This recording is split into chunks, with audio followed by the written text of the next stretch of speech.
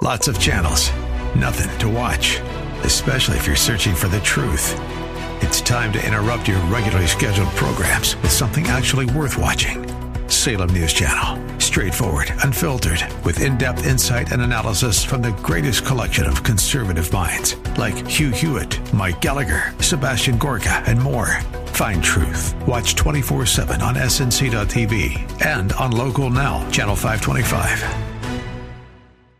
Welcome back. Friday, June 16th, 2023. We made it through a week, another week. Well, almost. We'll see. We'll see. We're not quite there yet. 602-508-0960, 602-5089-60. Open lines this hour, of course. Young David has earned himself yet a new nickname, Henny Penny. Chicken Little. You were running around here with your head on fire thinking everything was... I'm going to give you a piece of advice that I have given charges I've worked with over the years, and it works everywhere but in medical school, okay? We're not heart surgeons. No one dies if we make a mistake. You learned the value of that today, didn't you? On This Week I Learned. Yes. Okay, on This Week I Learned. I tease. I received a lot of great feedback from my interview with Mark Bauerlein on education yesterday and how the traditional modes have been defenestrated and how it's working out. It underscores two views, really, of education. Some believe education is about teaching children to read and write and be numerate. That is the traditional notion of the purpose of schools. Some believe schools are to train ideologically into right thinking, so to speak, and we can call it the avant-garde or progressive view of education.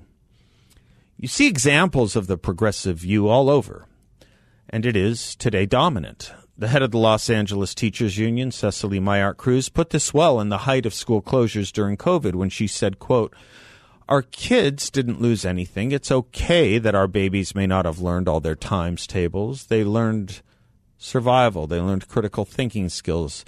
They learned the difference between a riot and a protest. They know what an insurrection and a coup is," close quote. Notice how she said our kids didn't lose anything. We actually know they lost a lot, even just in reading and math. And notice the possessive, our kids. The loss in reading and math was not her concern. As she stated, her concern was with right think, ideology. The most important text guiding this view is one of the most read and studied and promoted in teachers' education programs, teachers' graduate schools, Paulo Freire's book, The Pedagogy of the Oppressed. Freire was a dedicated Marxist, and his book is the tome studied by most teachers in training programs today. Freire saw all education as useful only if it categorized individuals, students, or society into categories of oppressed and oppressor, which immediately categorized human beings into collectives of collective responsibility, where actors, for good or evil, were acting themselves as a result of the race or culture they were born into. Freire was famous for saying, quote, "The educator has the duty of not being neutral," close quote. Not being neutral. I go back to what teacher Daniel Buck wrote of his master's program and what he found in it so represented or representative elsewhere. I quoted it with Mark Bauerlein yesterday. He said, quote, "We made Black Lives Matter friendships bracelets. We passed around a popsicle stick to designate whose turn it was to talk while professors compelled us to discuss our lives' traumas. We read poems through the lenses of Marxism and critical race theory in preparation for our students doing the same. Our final projects were acrostic poems or ironic rap videos," close quote.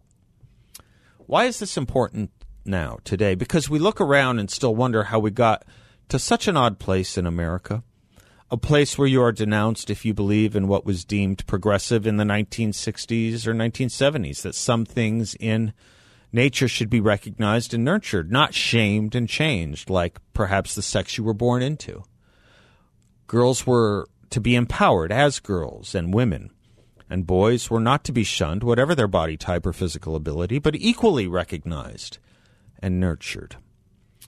Today we have generals in the Army and Space Force saying that if we do not coddle the transgender, which is to say sex change movement, it will be a threat to the mission of our military.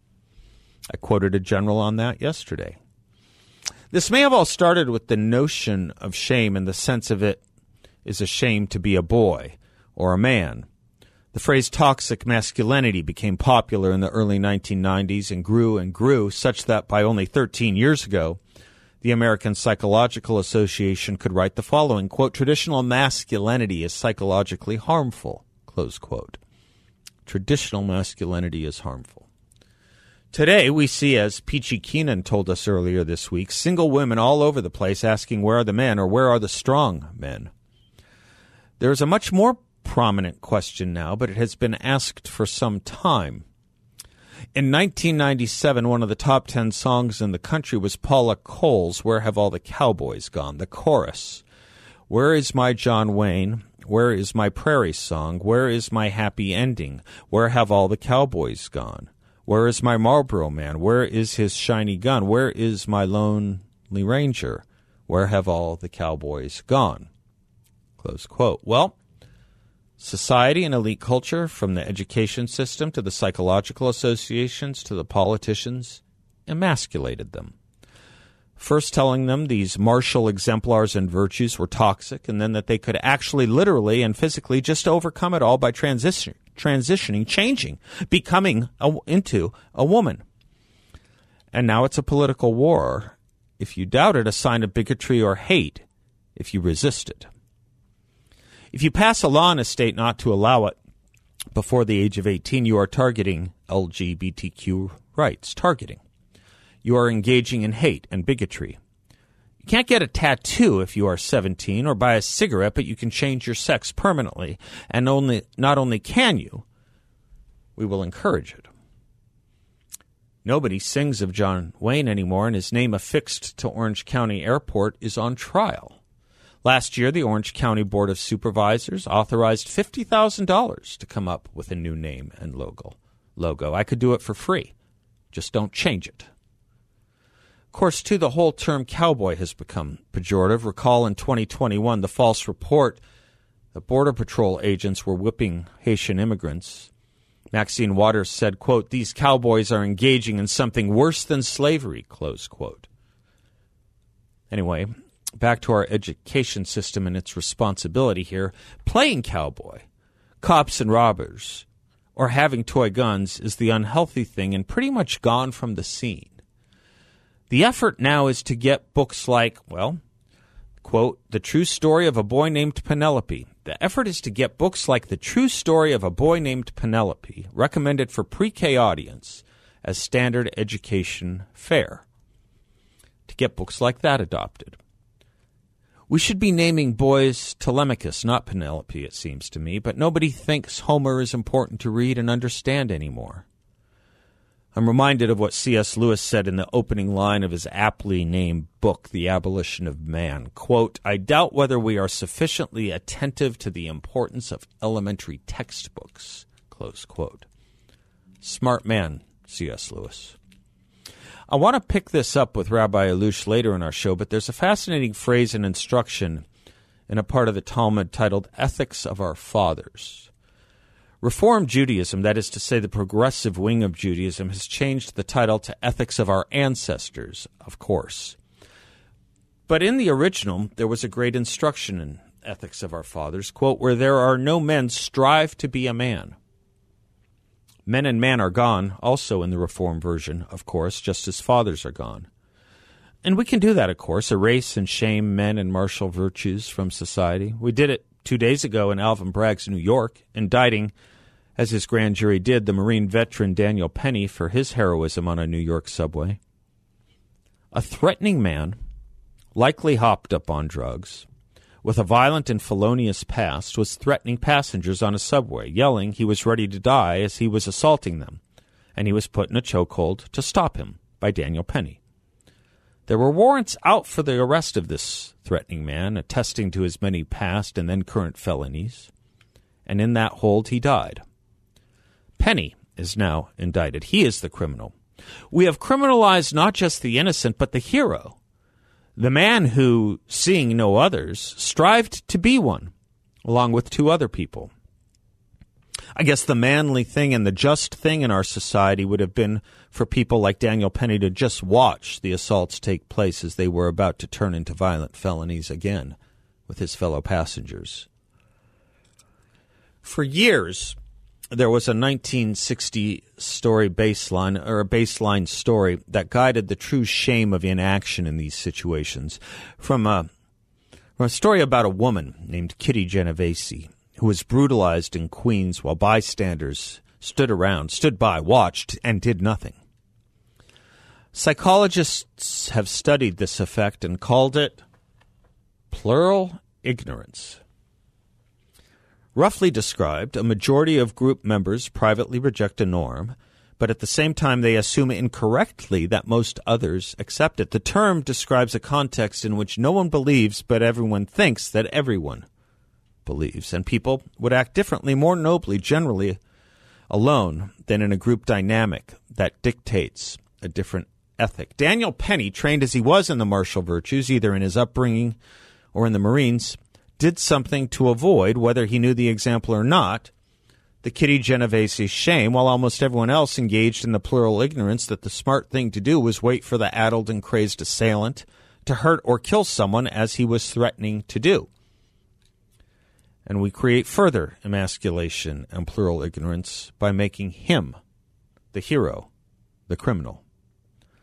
We keep teaching, not just in our schools or psychology or politics, but now the criminal law, that courage and virtue, the martial and manly virtues, are obsolete and need to be suppressed. And so men fail a lot. Themselves, society, and women. But the societal message seems to be, so what? And the answer to that is, well, increased anxiety and confusion and distress in our young boys, and increased failure, work avoidance, marriage and child rearing avoidance, and laziness and apathy and alcohol and drug abuse in our young male adults. Why, after all, is the number one cause of death for young males today drug overdose, or what we should really call drug poisoning? I have an answer. Increased anxiety, confusion, and distress implanted by the progressive education and therapy professions to our young males, combined with the avoidance of teaching right and wrong and the erasure of role models. Professor Waller Newell wrote a few years back that, quote, as a culture, we have never been more conflicted about what we mean by manhood, close quote. As we head into Father's Day, maybe we should all think a little bit on this.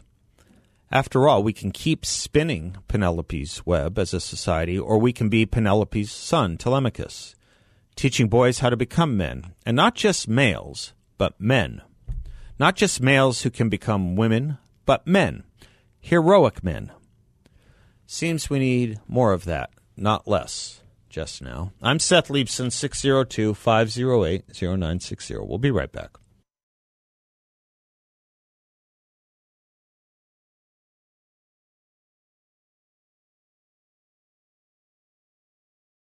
Welcome back to the Seth Leibson Show, 602-580-0960. Young David, what's our pin say today? It looks like it's a little smaller than most oftenly worn pins by you. Indeed, it's a small pin for a soft-spoken president. Oh, it yeah? says, keep Coolidge. Oh, really? Yes. Okay. Silent Cal, he didn't even want his pins to be Probably voluble. not. Yeah. 2 words, short and sweet. Yeah, short and sweet. But, boy, you read his speeches, and they said a lot. I think his best speech was the speech on the 150th anniversary of the Declaration of Independence, the July 4th speech of 1926. That was one of his best. There's a lot in there. There's a lot in there on the meaning of the Declaration of Independence. I think, too, that it was a rebuke intended to be a rebuke to Woodrow Wilson and his progressive view of the Declaration of Independence. You know, Wilson, who was a PhD in political science and a professor, before he was governor and president, he was one of the leaders of the progressive movement, and his speeches and writings on the Declaration of Independence tell you almost everything you need to know about the progressive mind. Go ahead. Oh, I was just going to say I'm not very familiar with Coolidge, but Yeah. I'm going to have to read that speech. Yeah, read now. that speech. I'm more familiar with his, I think it was his, he broke the strikes in Massachusetts, Yeah. and that's what led to his national attention. Yeah. I know a bit more about his actions and less about his words. Yeah. Because he didn't say many. Well, that speech from 1926, his July 4th speech, so it's a rebuke to Wilson's progressive view of the Declaration. Wilson's view was that the Declaration's self-evident truths were not permanent, that they were up to each generation. I mean, Wilson actually said this. They were up to each generation to define what their truths and rights were. And the point of Coolidge's speech was that no, when grounded in nature, as the Declaration says, and when spoken of as self-evident, they are not only permanent, but that there should be a calm about them. And what he meant by there being a calm about them is that let's stop with the frenzy. Let's stop with the continual need to expand beyond what the beauty and import and poignancy of the Declaration of Independence itself stood for, which was the allowing of man to express his conscience, his freedoms, and his rights with no limiting principles put upon them up to their greatest potentials. Limiting principles limited only by God, by nature. And that the progressive experiment that took away from that calm, who was our guest the other day? John Shattuck. He was talking about the social compact.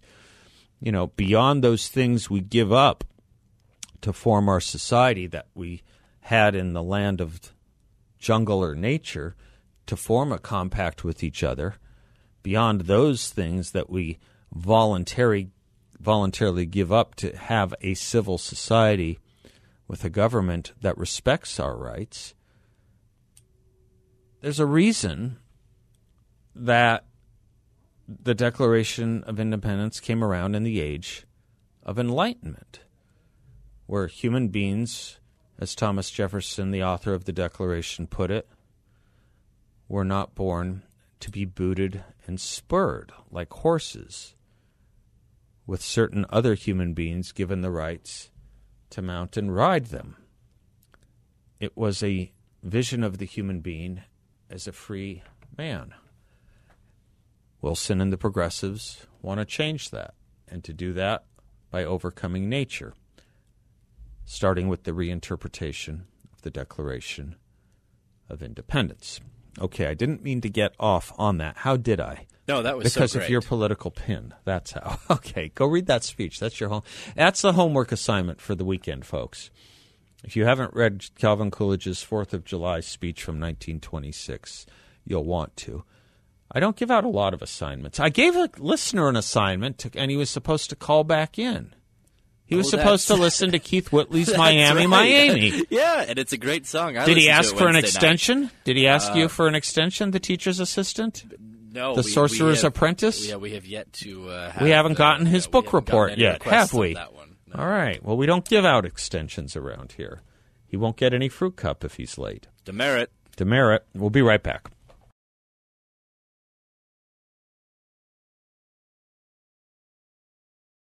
Little Trini Lopez. Welcome back. Seth Leibson Show, 602-508-0960. I'm right. That's Trini Lopez, right? You betcha. It's Yeah. Trini, baby. And you know who he was discovered by? Oh, boy. Harry Belafonte? Oh, no. You don't know this? No. Oh, he was discovered at a little nightclub called PJ's by Frank Sinatra. PJ's in New York? Mm-hmm, that's how... PJ Clark's? I think I'm right. I don't know about that. Check that out. I don't know how far. I don't know the extent of the Trini and Sinatra PJ relationship. Clark's, but they did I'm do guessing. a movie together. I'm guessing PJ Clark's.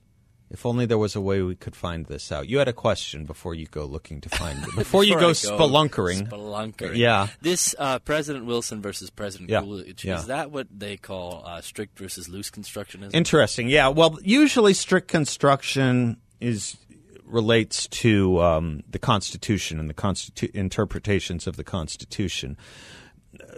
What you got from the view of the Federalist Society, what you got from Ed Meese, and it's become probably most famously associated of all the Supreme Court justices with Antonin and Scalia. You don't hear it applied much to the Declaration of Independence, or as much to the Declaration of Independence. It's more apt to the Constitution. With regard to taking the Declaration or taking the founders seriously, or not, it's really more of the progressive view of the founding versus a traditional view of the founding, or as Leo Strauss put it, taking the founders as seriously as they took themselves, understanding them as they understood themselves, rather than the progressive experiment, which was to gloss modern conceptions and onto them. So really, you get more of the construction versus strict construction versus living document theories of the Constitution, or expansionist views of the Constitution, or ever-evolving Constitution. Usually, it has to do with that when it comes to cases, constitutional interpretation. The Declaration, of course, preceded the Constitution, and I believe informed it. And during the break, while I wasn't looking up Frank Sinatra's invention of Trini Lopez, I was reaching into history to get Calvin Coolidge's speech on the 4th of July in 1926, where he says, about the Declaration there is a finality that is exceedingly restful. This was the rebuke to Wilson and the progressives. It is often asserted that the world has made a great deal of progress since 1776, that we have had new thoughts and new experiences, which has given us a great advance over the people of that day, and that we may therefore very well discard their conclusions for something more modern. It's got to be Wilson he's talking about. It's got to be. But that reasoning, Coolidge says, cannot be applied to this great charter. If all men are created equal, that is final. If they are endowed with inalienable rights, that is final. If governments derive their just powers from the consent of the governed, that is final. No advance, no progress can be made beyond these propositions. If anyone wishes to deny their truth or their soundness, the only direction in which he can proceed historically is not forward but backward, toward the time when there was no equality, no rights of the individual, no rule of the people. Those who wish to proceed in that direction cannot lay claim to progress. They are reactionary. Their ideas are not more modern, but more ancient than those of the Revolutionary Fathers. How perfectly apt that was his description of Wilson. The more you read it, the more you conclude that. And it's interesting that Coolidge points out in his implicit criticism of Woodrow Wilson and his progressivism, that those kinds of progressives, those kinds of people using the word progressive, wish to proceed in that direction, is pushing us actually backward toward the time when there was no equality and no rights of the individual. Because what is one thing, well, I'm sure every textbook is pretty good on this these days, but what is one thing a lot of us didn't know about Wilson until about, the scholarship of about 50 years ago, that he was a deep racist who did not believe in equality and the rights of the individual. How perfect did Calvin Coolidge understand the direction of that thought? You know what I worry about? I worry about the semi-centennial. I worry about our 250th anniversary coming up in about 3 years. God, please, can you imagine if it's done under President Joe Biden? Can you imagine how disastrous that will be? How terrible, what a down-market view of patriotism we would have. We'll be right back.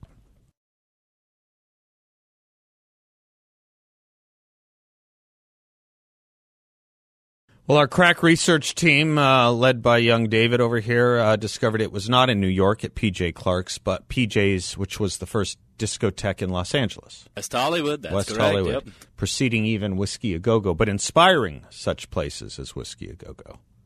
We can only assume. No, we can know. We can know. Yeah. Speaking of, it doesn't exist anymore. And speaking of places that don't exist anymore, San Francisco, as we used to know it, doesn't exist anymore. AT&T is now abandoning, permanently shuttering its flagship store in San Francisco on Powell Street. Reading from the Post Millennial, the news of the closure comes one day after Cinemark announced that it is closing its theater in the city's biggest mall, San Francisco Center, just days before Westfield announced it was surrendering the shopping center due to its lender due to rampant crime. All of them leaving because of rampant crime. Before Cinemark and Westfield, the San Francisco Center would only be 55% leased. Park Hotels and Resorts announced that it had stopped making its mortgage payments and turned over 2 hotels to the bank, the Hilton San Francisco Union Square and Park 55, all due to crime. Old Navy, Whole Foods, T-Mobile, and other retailers have also shut down their San Francisco operations. Newsom still want to brag about the growth in San Francisco and how much better a place it is than California is, than Florida. Is he still able to do that with a credible face? Certainly not. With a straight face, perhaps, but not a credible voice. You know, we'll talk a little bit about this too, probably with Pete Peterson coming up. You know, what happens when we just turn everything over to anarchy and the lack of enforcement of norms and laws? What happens when, rather than arrest, well, let me put it this way, prevent and arrest crime, you ignore, nurture, and encourage it? Truly, what happens? Well, now we know. Now we know. We have it in sharp relief as to what happens. William Buckley, when he was running for mayor of New York, put it that the protection of the individual against the criminal is the first and highest function of government. The failure of government to provide protection is nothing less than the failure of government. The government has failed. The government has failed way too many communities and way too many cities. And what does it say? I mean, you know, it's an interesting thought experiment to engage politicians that talk about Barack Obama's now on this tear, now joining the systemic racism cry and going after Tim Scott. That's what I guess you had to drag out, Barack Obama, if you're going to try and take Tim Scott down. So he's challenging him on this being a racist society now, too. But what does it say about what does it say about the liberal nostrum of, well, we need to give better jobs and better schools to our underserved minority populations or underclass or, you know, deprived populations, when there are no more schools or businesses for them to go to or get jobs at because of the dystopia you've allowed to grow and fester and spread. How do you do it? How do you demand the function when you've removed the organ? And they've done it. Shelby Steele, gosh, this is so interesting. Remember Shelby Steele? He was a guest on this show. I don't know, might have been about a year ago, a little bit, something like that, 9 months, 12 months ago. Great scholar, used to teach at San Francisco State, professor of English literature at San Francisco State, and wrote one of the most important and first pioneering books on race in America from the perspective of a of a conservative African-American man, a conservative black man. It was called The Content of Our Character, really one of the first books in the literature that would come down the pike questioning the values of race-based affirmative action and the damage it was actually doing to minority populations. So he goes with his son this week to San Francisco, and his son is doing a bit of a documentary on his life, I guess. And they step away, they go in to get a coffee or grab a bite to eat, and they come back, and his car has been ransacked. And they can't get anyone on. They call 911 repeatedly to no answer. Shelby Steele.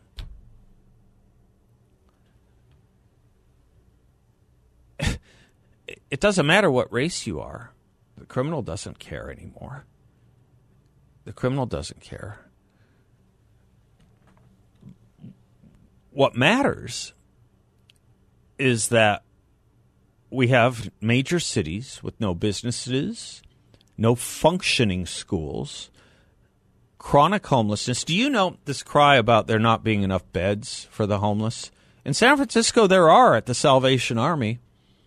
There are people who are chronically homeless sleeping outside the front doors of the Salvation Army because they don't want to go into the Salvation Army, and they don't want to do that because why, Bill? Can you guess? Why? Yeah, because the Salvation Army welcomes them with open arms so long as they stop using drugs, and they will help them stop. It's one of the great recovery programs in the country. They'd rather not. They'd rather sleep in the street. Jesse Waters did a thing on this, and he was interviewing these people, and they made what they thought was a coherent case. So what is San Francisco doing? It's giving out free needles and pipes to them. Why is it giving out free pipes to them? Glass pipes?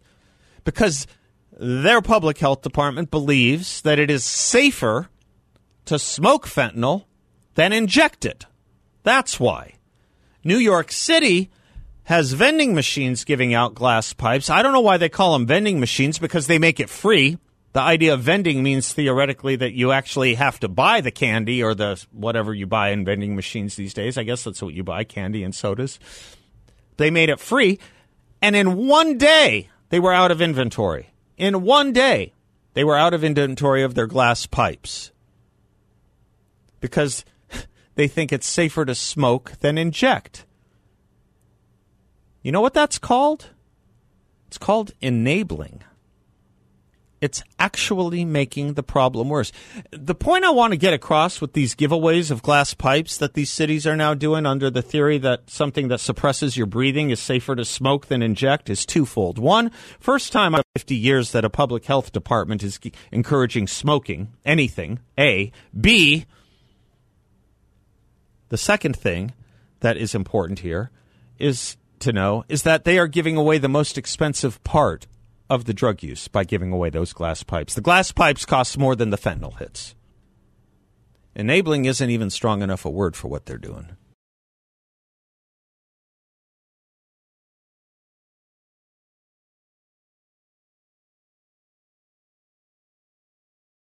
Now the economy. Stock markets up and down volatility, a recession on the horizon that people keep talking about, inflation, which is anything but transitory bank failures. YRefy has an investment in a portfolio with a high fixed rate of return that's not correlated to the stock market or the Fed. A portfolio where you can turn your monthly income on or off, compound it whatever you like with no loss of principal if you need your money back at any time. There are no fees in this secure collateralized portfolio from YRefy. They're headquartered here locally, and they, like I, encourage you to stop by their offices on Scottsdale Road and the 101. I've been there, and you won't get a sales pitch, and no one's going to ask you to sign anything. But when you meet with the team at YRefy, you'll see why I like and trust them so much, and you will too. YRefy is a due diligence-approved firm, and you can earn up to a 10.25% rate of return. That's right, a 10.25% fixed rate of return. Just log on to investyrefy.com. The letter Y, Excuse me, that's invest, the letter Y, then refy.com, investyrefi.com, or give them a call at 888-YREFI34, 888-YREFI34. I was mentioning only a few segments ago that I dread a 250th anniversary of our Declaration of Independence under Joe Biden. I was given more cause for worry about that today. Did you guys see, Bill, David, did you see what he said today at the closing of a speech at a Safer Community Summit?